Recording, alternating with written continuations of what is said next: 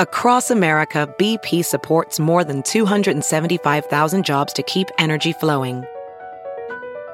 Jobs like building grid-scale solar energy in Ohio and producing gas with fewer operational emissions in Texas.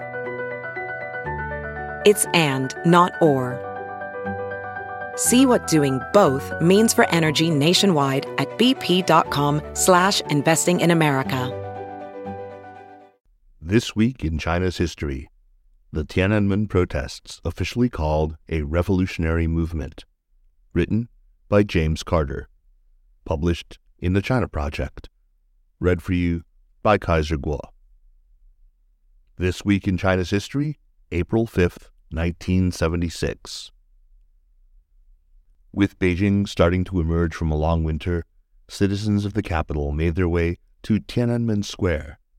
They came first to lay wreaths and other tributes to a top Communist Party official who had recently died, one many saw as representing moderation and reform in the face of an extreme leadership that would brook no dissent. What began with hundreds and then thousands swelled over the course of several weeks until more than 1 million people were gathered in the square that is often described as the political and spiritual center of China. Of course, this could describe what happened in 1989 as Beijingers mourned the death of Hu Yaobang. But many who observed the protests that led to the violence of June 4th remembered an earlier movement, 1976, when the people of Beijing mourned the death of Zhou Enlai, China's premier since the founding of the People's Republic in 1949, and protested the leadership of Mao Zedong and the Cultural Revolution that had been going on for a decade.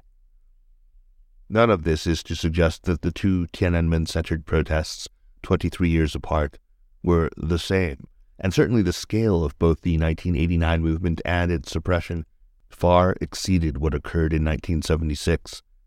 Nonetheless, the response to Zhou's death was an important turning point in the history of the PRC that deserves to be remembered. Frederick Tew's and Warren Sun's thorough account describes the 1976 movement as, quote, one of the crucial, if inadequately analyzed, moments in the history of the People's Republic, end quote. What happened in the first several months of 1976 represented not only a striking grassroots resistance to elite leadership, but also both exposed and widened deep rifts in that leadership as an authoritarian leader's power began to wane. Zhou Enlai died on January 8, 1976, and his death was a match tossed into the gasoline-soaked rags that was the CCP's leadership in the late Cultural Revolution period. Zhou's role in the Cultural Revolution is not clearly understood, but he was certainly a moderating force in contrast to the so-called Gang of Four, Jiang Qin, Yao Wenyuan, Wang Hongwen, and Zhang Chunqiao, radicals in the leadership who wanted to deepen the policies of the Cultural Revolution with an eye toward ensuring that they would outlive the chairman. But Mao himself was not well. He had only 9 months to live and was increasingly paranoid and erratic. Mao's volatility and frailty had seen him waver between the radical and moderate forces in his leadership. Zhou had engineered the rehabilitation of Deng Xiaoping, whose market-based reforms had helped revitalize the Chinese economy in the early 1960s, following the disaster of the Great Leap Forward. The capitalist tendencies of both Deng and Liu Shaoqi made them targets of radicals who saw them as selling out the revolution, and both of them were among the highest-profile victims of the Cultural Revolution. Liu died following his arrest and humiliation in 1968. Deng managed to survive with the protection of Zhou Enlai. Zhou arranged for Mao to bring Deng back to Beijing in 1973. Deng gained the post of first vice premier, focused on rebuilding the economy following the chaos the Cultural Revolution had engendered. Deng's rehabilitation outraged the Gang of Four, who continued to lobby Mao against the perils of Deng's capitalist tendencies. Even before Zhou's death, the radical campaign against Deng had jeopardized Deng's position forcing him to write self-criticisms in late 1975 and bringing him before the entire Central Committee to evaluate his ideological correctness. When Zhou died, it removed not only the most important support for Deng Xiaoping, but also the most powerful opposition to the radical movement in the government. Zhou was also extremely popular, probably more popular than Mao himself, and certainly more than the Gang of Four. The leadership had no desire to celebrate Zhou's accomplishments, and though the premier would scarcely be denied a state funeral, it was limited in scope. Mao was conspicuously absent from the funeral, and the official mourning period curtailed. Common mourning practices like wearing black armbands, laying wreaths, and displaying photos were banned, seen, rightly, as not only mourning Zhou, but objecting to the campaigns against Zhou and Deng, and, more broadly, to the entire Cultural Revolution. Denied the opportunity to grieve in January, the public channeled its emotions to the Qingming Festival, the tomb-sweeping holiday when all who had died could be remembered. The first Qingming commemorations for Zhou occurred on March 19th, when an elementary school laid a wreath in Tiananmen Square. Authorities removed this and several other displays and began recording the names of everyone who made such gestures. At the same time, news arrived in Beijing of unrest in Nanjing, where students had laid wreaths and led a protest march to the martyrs' cemetery. As the public security apparatus in the capital worried about the displays and continued to remove wreaths and flowers, the number of protesters and mourners grew. So did the police presence, establishing a command post on the square, which included PA announcements declaring Qingming to be an outmoded tradition that was inconsistent with modern life. On April 4th, the eve of the festival itself, the square was filled as it had not been since the rallies of the early Cultural Revolution, with more than 1 million people.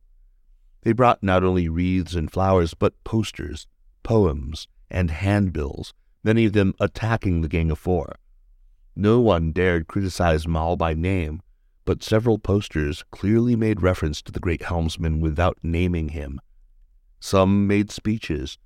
In the tense atmosphere, fights broke out within the crowd and between protesters and police. Both symbolically and practically, the Chinese people were challenging the PRC leadership as never before. As night fell, Hughes and Swin wrote, the confrontation of the chairman and the premier, never possible while Zhou lived, now appeared symbolically in the rows upon rows of wreaths to Zhou on the square facing Mao's portrait on the gates of heavenly peace itself. It was a serious challenge that the Politburo could not afford to overlook. After midnight, the square was cleared of both protesters and displays. As dawn revealed the unexpected and unexplained removal of wreaths, anger reignited. Tens of thousands of people returned to the square, demanding the return of the wreaths and forcing their way into government buildings. A police van was overturned, and some were set on fire, as was the PLA command post on the square. The Politburo determined the square would be forcibly cleared, with heated debates about what level of force would be used. There was little violence until late that night, when police moved in to remove what remained of the dwindling crowd, quote, in a brief spasm of violent beatings before carting off the victims, unquote. All traces of the protests were gone by April 6th. Emboldened by what happened, the radicals in the government moved quickly to scapegoat Deng Xiaoping, removing him from all official positions on April 7th. The Tiananmen incident was labeled a counter-revolutionary movement, instigated by a handful of troublemakers.